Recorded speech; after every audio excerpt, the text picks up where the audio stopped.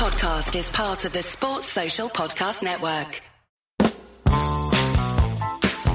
Hello and welcome to Stop Hammer Time. My name is Phil Whelans, and I could not have asked for a better group of gentlemen to join me to rake over, I think, 3 games of football to discuss the fine assemblage of men we have here. What a robust selection of chaps here. A big assemblage. So what? A big assemblage. It's a big assemblage. Yeah, I think it's a big surge. Like I thought you said big sandwich. Surge couldn't make it. They say in wars when they go have there'll be a big surge, like in the Iraq War. With me, Jim Grant. Hello, Jim. Good evening. And joining us again, it's author of An Irrational Hatred of Luton, West Ham Till I Die, and The Legacy of Barry Green. It's Robert Banks. Good evening. Here. And also joining us, Jim, if you say the word sports journalism, you think of Norman Mailer, Hunter S. Thompson, sports real men that knew their sport, and if you look in the dictionary, And none of them are available. Yeah, we couldn't get that. if you look in the dictionary under Jim Munro, well, that's the phone book. It's not the dictionary. You've looked in the wrong book. Well, they've got my prison number alongside. Yeah, that's right. It's the experienced sports journalist. It's Jim Munro. Jim, you've that just been means writing about old, doesn't it? Old elderly sports journalist Jim Munro is amongst us. Indeed. Jim, you've just been writing about the WWE. I have WrestleMania overnight, which was a short 7-hour festival of grappling and pre-written storylines, pretty much like Mark Noble's testimonial. Yes, that's right. Yeah, all very planned. Yes, actually, that was thinking that I actually that thought crossed my mind. That watching it, this is a bit like that wrestling thing where everyone sort of kind of agreed what the little. Yeah. Obviously, there were little kind of set pieces that were planned in advance and whatever, Or Rio's and reliving moments. Yeah. Ushering Mark Noble, Inviting Mark, but that's why my 9-year-old absolutely loved the afternoon out. Right. Well, it was great, and we'll come to talk about that. I think now the last time we did one of these was was after the Manchester United Cup game up at Old Trafford, and that was you and myself, Jim, and we haven't done one since then. So we've got the Chelsea game to talk about, the Mark Noble testimonial to talk about, and the Crystal Palace game. Mm-hmm. That's a whole wedge of football to discuss. Indeed. Well, it's like a sandwich of football with pantomime in the middle. Yes. So let's crash straight in. I think this might be quite a tight, punchy podcast this evening. Which is we're Really? exactly the wrong group to get into this. We used to hit the hour mark pretty frequently by not talking about football. Yeah. So WWE, what's that about? So the Chelsea game was I slightly. went to the Chelsea game. Sort of Jim. Yes, I was there. Yes. Yeah. Jim. Anyone else go? We I didn't go. No, I was watching a stream. I did watch the... Not Not in the countryside, obviously on the computer. Right. No, yeah. We was robbed. We played bloody well in that game. We really were excellent, superb, really. Lanzini was just outstanding. His first couple of games coming back after injury, you could sense he wasn't quite sharp, but the last couple of games, I thought he was our best player on Saturday, and against Chelsea he was just stunning, actually. And really, they couldn't cope with him and Payet running at them.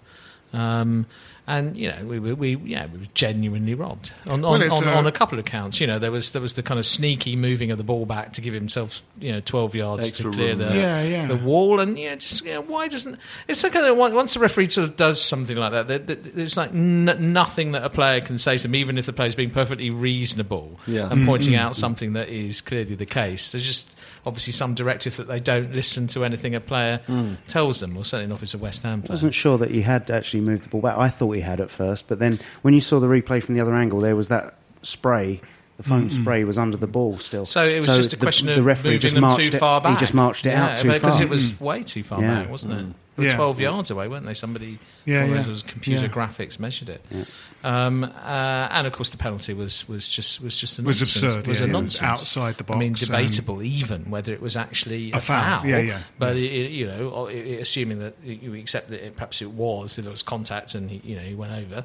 It wasn't clear. It wasn't like even the Alex Song one, which was just outside. It was about a yard and a half outside, it wasn't it? It was wasn't even outside, close. yeah. And Yeah, how a linesman looking across... You can understand that a referee running behind that, the foreshortening of distance and the speed at which it's going, I think that's an understandable mistake for a referee to make. But he went on the linesman's call, and the linesman's looking across. Well, there were two, quite separate angles of it on a Facebook post on the Hammer Time sort of Facebook page. One makes it look like there was the slightest contact between the players. The other makes it look like there isn't any, and he just goes over because he trips himself up. Well, his foot is knocked into his. He didn't deliberately trip himself. It wasn't a dive. It's like a rugby tap tackle. It was like a tap tackle, in that sense. And I don't think there was any intent on Antonio's part to actually try and trip him. They just made contact. Yeah. I mean, you'd accept that given as a foul. Yes, okay. Perhaps a bit harsh, but what really gets everybody's going. I don't buy into all people coming up with ridiculous conspiracy theories now in social media. I don't buy into all that, but you somehow know that if the shirts had been the other way round, that would not have been given as a penalty. That's what you really sensed. That referee was really keen to get them back in the game. Well, that's what's pissed me off a lot in the last, both the Manchester United game, that Chelsea game, and with Clattenburg, that sort of sense the keenness with which referees seem to want to give decisions against us, particularly at Old Trafford. After the penalty, Adrian booted the ball away, didn't he? And Fabregas made a point of going over to the referee and saying, "Look, he booted the ball away. You've got to book him." And he did. He wasn't going to book him up to that point, I don't think. No. Most referees would have said, "Oh, piss off."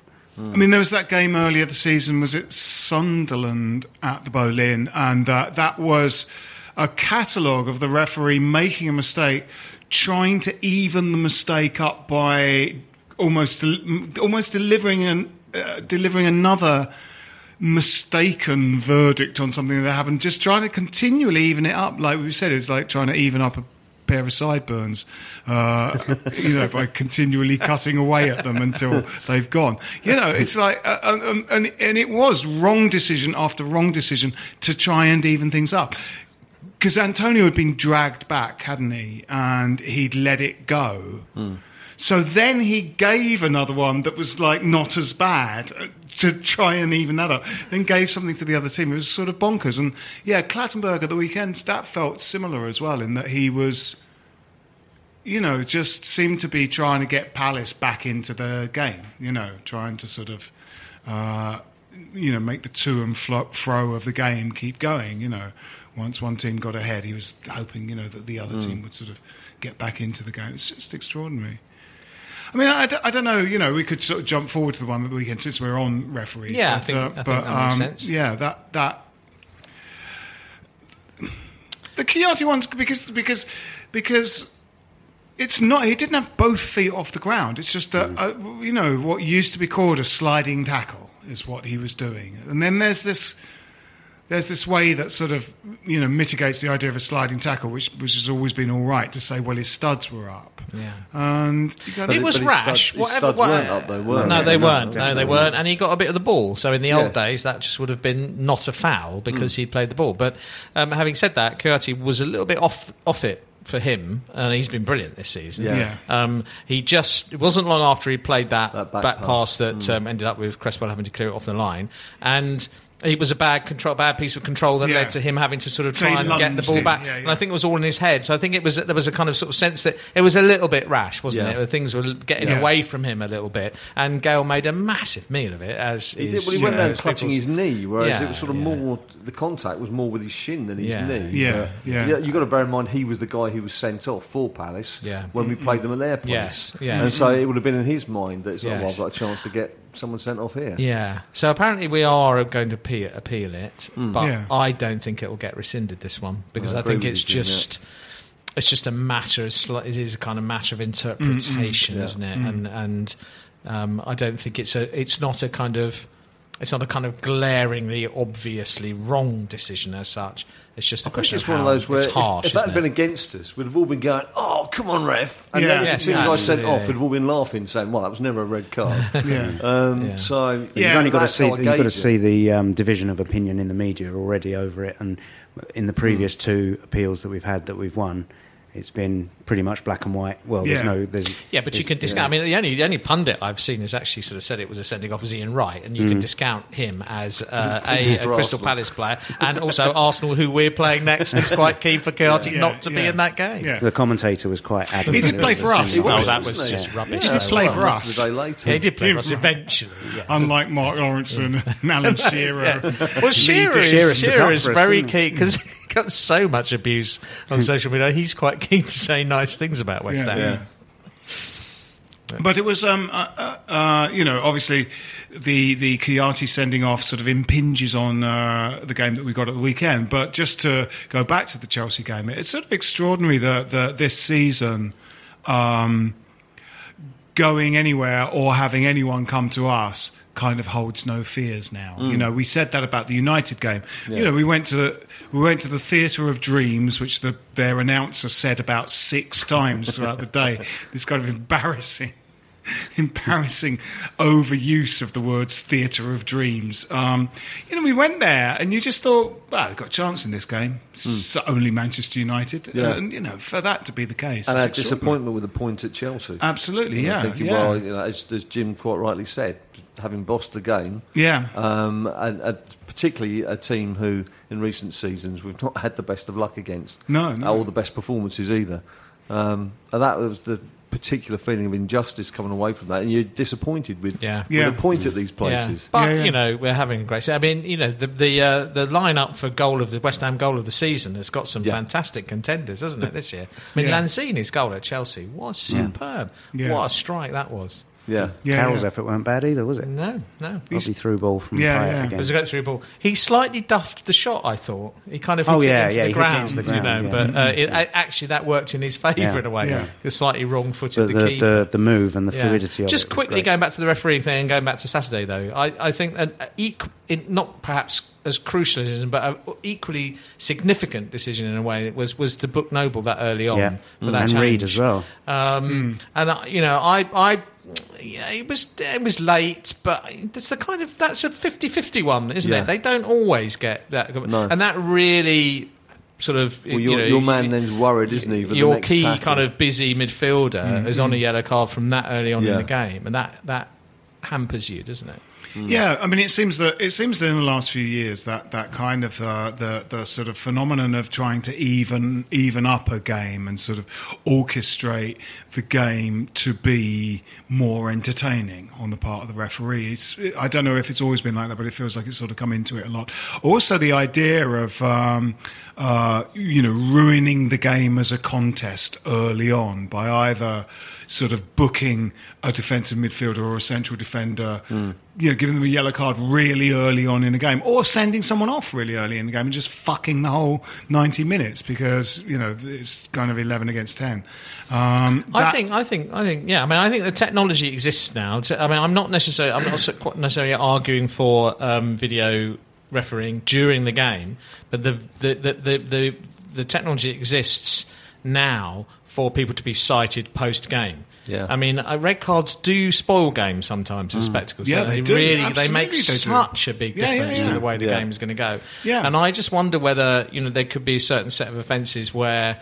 I think it's been mentioned before by many people, isn't it, to bring it in for diving. Coutinho's dive it was ridiculous. It was outrageous. And I think a lot of fans would like to see that to be retrospectively cited, like people are cited for violent conduct in rugby, and a 3-match ban for that. That pisses fans off more than anything else, really. Well, that's right. I mean, I've said this hundreds of times since we began doing this podcast, because the game's run by fuckwits. The very early on, this players have to set an example to young fans. So things like fisticuffs that are really unimportant are made to seem sort of important because they go, yes, no, we do, kids in the playground will start sort of shoving each other around. Kids in the playground shove each other around anyway. Yes. That's what fucking kids do. What should be discouraged is institutional cheating. Yes. Like fucking bankers do. You know what? That's, and it's like, God, you get so political about it, can't you? It's the Tories that put the cages up, Fucking, it's going to be a left-wing Che Guevara-like rant from me in a minute. But it is that, that it's that ethos that goes, we can't possibly have these footballers just shoving each other around and like tripping each other up and stuff like that. And you go, well, that happens. And then cheating, they just let that slide because it's white-collar crime. Yeah. Cheating is white-collar crime. And so, Yeah. I mean, I think, all in all, it is easy to sort of get a kind of chip on your shoulder about it and feel that we should be in the semi-final of the FA Cup and 4 points and better off and in full place in the Premier League. But actually, particularly in the case of the Palace game, we do need to be more ruthless at both ends of the pitch, particularly against teams below us who are clearly there for the taking. They were nervous. Yes, you could see the edginess in the Palace team. And we didn't iron out the mistakes at the back. Well, we had two horrendous mistakes, didn't we? I mean, it's not often this season you see us drop two massive clangers. You go back to those Bournemouth and Leicester games where that same thing happened. And Watford away, we gifted Watford their 2 goals away. Yeah. That's right. I mean, certainly on the Facebook page, the Hammer Time Facebook page. There's a notion that the ref kind of ruined the game with the sending off, but I mean, they were having a much better second half than their disastrous first half. Palace were just we should have been out of sight at half time in the first half. I mean, at some point I turned to Pete and said, "This has got to be 80% possession to us. This is insane." And in fact, when Palace scored their goal, just the words, Palace's lead was to last less than I just could see that because the second the restart happened after they scored, they're back in their own 18-yard box again, which is where they spent the whole game. And I thought, but we shouldn't have given them the lead. We should have been 2 or 3-0 up at half time, and then it wouldn't have mattered if the sending off wouldn't have mattered. I'm not sure. I know, Jim, you thought that if we kept 11 men on the pitch, we would have won it. But I thought we were. No, we would. We were sort of second best in the second half. I think the key moment was losing that man in front of the back four, and then not replacing someone. No, he carried on with the substitution. Because he was stripped off, ready to come on, and he should have changed that. Yes. Having said that, how many times has Slaven Bilic got it wrong this season? Very rarely. And once you've played that second substitute, because Carroll by then was already on the pitch, you've only got one left. I've got a slight fear also that Payet is kind of now undroppable, unsubstitutable. Yes. And he should have been substituted, I thought, when Obiang came on, because he was really running out of puff, wasn't he? He wasn't tracking anybody back. And you're playing with 10 men, you do need legs. Yeah. And I know he could. You could get a chance and he'd score the goal out of nothing, of course. But you've got Lanzini who can do that. You had the noble yellow card to think about. And you did have the noble yellow card to think about. That's true. Yeah. I mean, but which makes the Valencia substitution all the more baffling. Yes, absolutely. Actually, so he's on the whole he's been proactive and positive with substitutions. He wanted to give Valencia a run out, didn't he? He was sort of like, I think he Well, that kind of really, if you think about it, that sums up what's been going wrong with us up front. If you look at our forward players, Valencia's started 10 matches, something like that. When Sakho's only started something like 14 matches. Carroll, he's super sub. He's, I think, 7. I mean, I'm remembering these figures. I might be slightly off, but I think he's only started 7 matches. You look at Leicester, and Vardy and Mahrez have started over 30 matches. Well, that really in the end has been the difference between them and us this season. I mean, we've had, they have stayed injury free a bit like we did in 85-86, and they've really benefited from that because they've consistent team. They all know what they're doing. They've really playing with confidence, but they've also got a nailed on goal scorer. Yes. And we don't have that at the moment. Well, one who can stay fit as well. Yeah, I mean, you imagine that a fully fit, fully functioning Sacco probably would be, but I don't think he's quite in that Vardy, that quite in that class. But then who thought Vardy was in that class? No. 18 months ago? I mean, then he scores that goal against Germany. Just give someone a chance once they get the toe. So I'm sure the priority in the summer will be a kind of an upgrade on the striking options. Well, Emeniki's not going to last, is he?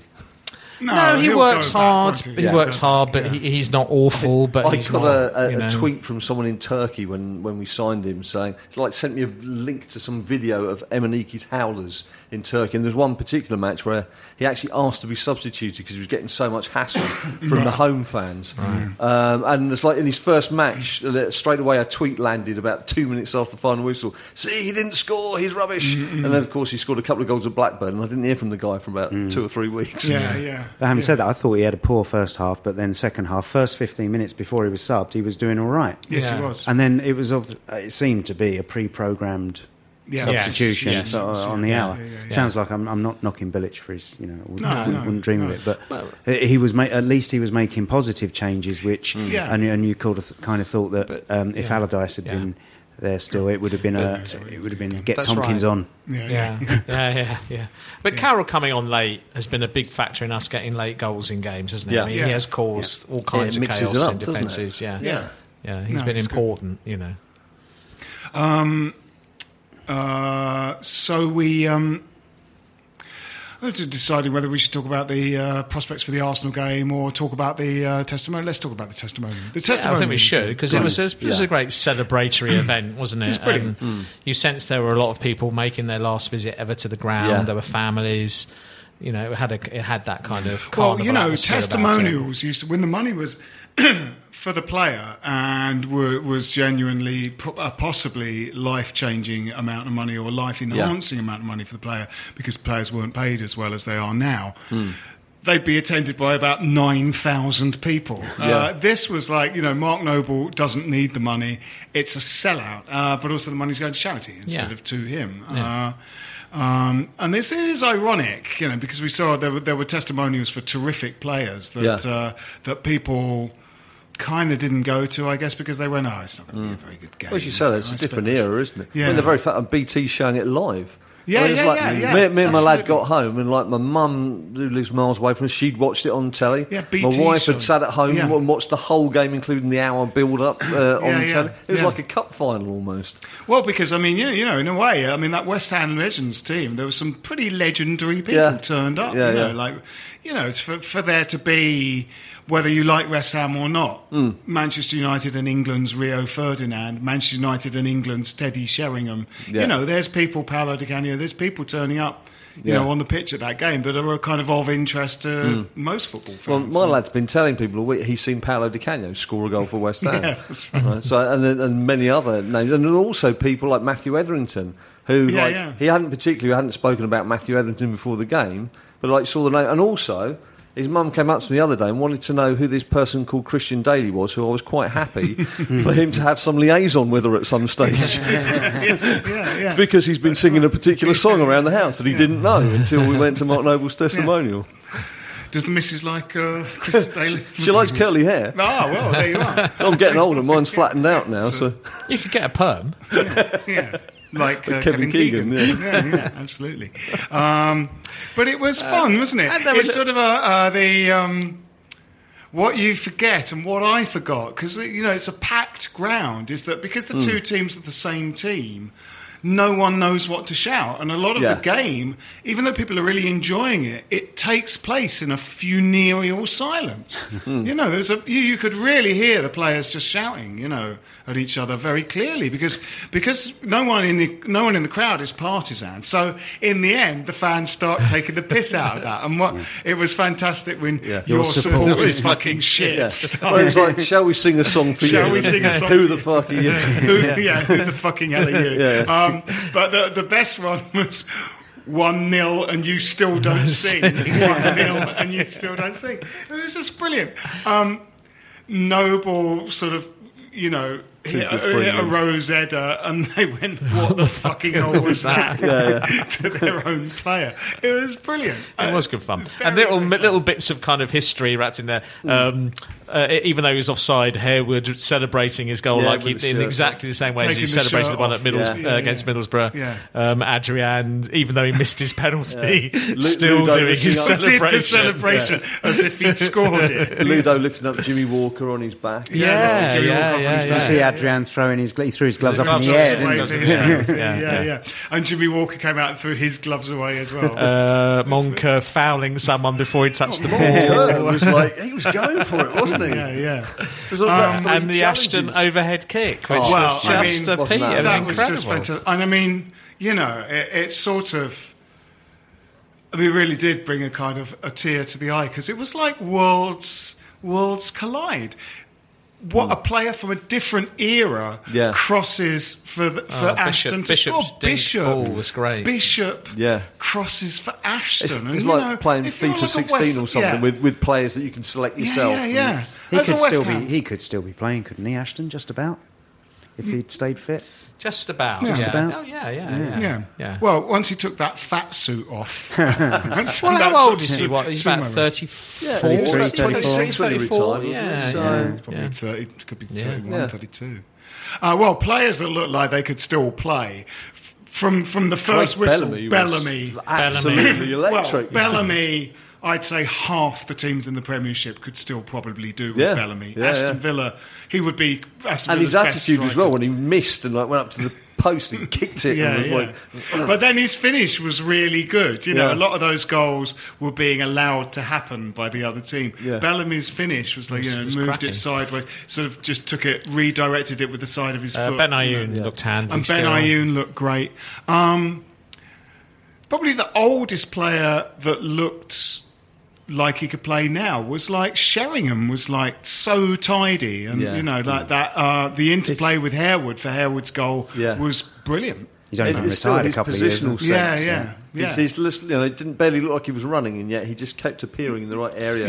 That was always what it was like, wasn't he? When you watched him play, just always received the ball in space. It was never ever had a man on his backside ever, and yet he didn't seem to be making any effort to find that space. To get anywhere, was he? He's what a hardly football put an ounce on either, Sheringham, has he? Like we say, he obviously is pretty much the same as ourselves. Yeah, he's got fast metabolism. He's got a fast metabolism. Yeah.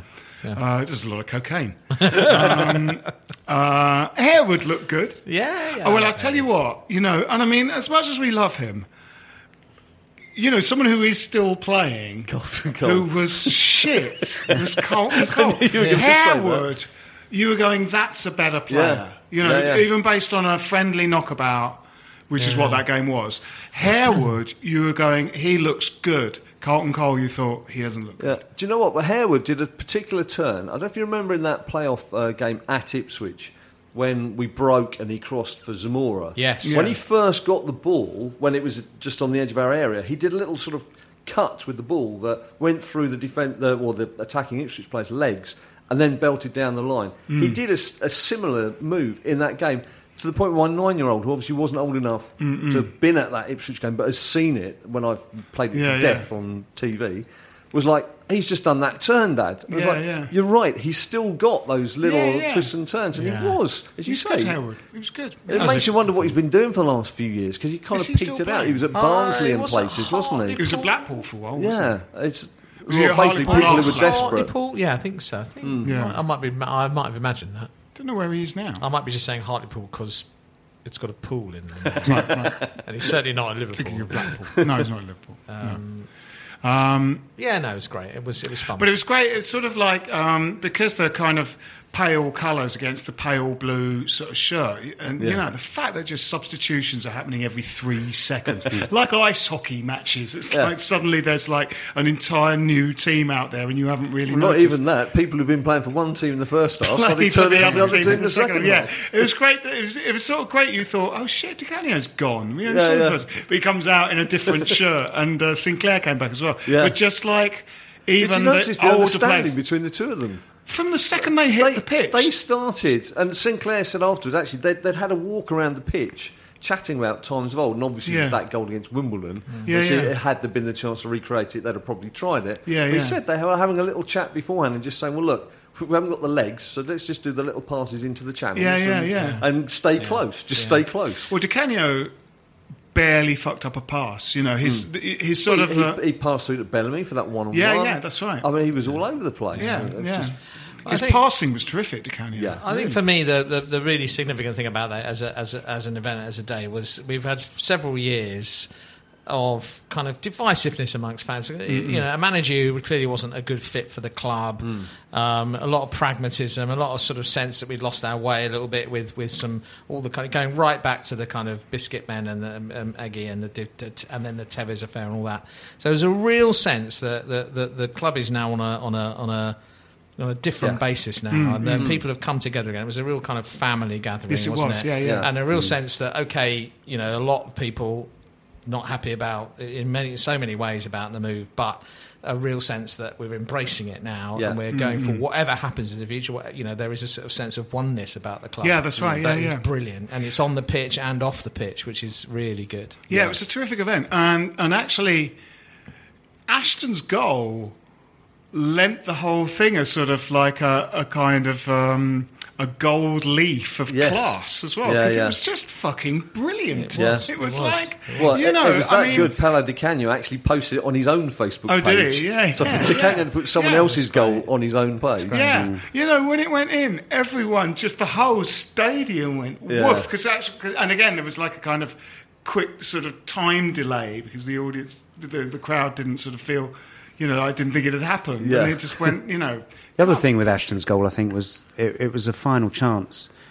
A lot of players disappear over the years, don't they? And you never get the chance to sort of show your appreciation. And when Ashton put that goal in, I think everybody rose as one. And it's not just, you know, cheering because it was a great goal, but it's warm applause and saying, you know, Dino. You know, he sort of petered away and disappeared. We never got the chance to sort of say goodbye. Yes, no, that's right. It was a very touching. Well, it was very also, touching. as you say, a kind of poignant sense of what we missed, what we could have been. Yeah. Well, Bellamy as well. Bellamy, you know. crikey. Yeah. Bellamy would have been a cult hero at West Ham if he sort of stayed fit and played 5 seasons for us. He'd have just been a cult hero because he will just stick the ball in the net. You know, it's like he's never played more than 2 years anywhere, though. Has he? That's right. No. But I mean, I think he would if they hadn't sold him. He would have. The thing with his full season with us was we were playing that sort of fast attack. We had Everton out there as well, bombing around. We were playing that fast breaking, attacking football. And you did, as you just said, Jim, you felt when Bellamy had the ball, he was going to put it in the net. Yeah. You just felt that was going to happen. Yeah, that's Which was, we hadn't had that feeling for quite some time. Those games away at Reading early in that season, and then the Boxing Day game at Portsmouth, they were fantastic performances, weren't they? Yeah. And to be fair, I've been very critical of Kirbishley, but he was trying to play that fast, counter-attacking style, and he was hampered by injuries. To be fair, we didn't realise at the time that he could see what was going on behind the scenes as well, which is why he got out. Well, Kieran Dyer getting his leg snapped in half early on, that was a problem. Bellamy was sort of a bit injury prone. I think Bellamy even arrived injured, didn't he? I think. Was that pre or post sort of Etherington's kind of addiction problems? Was that?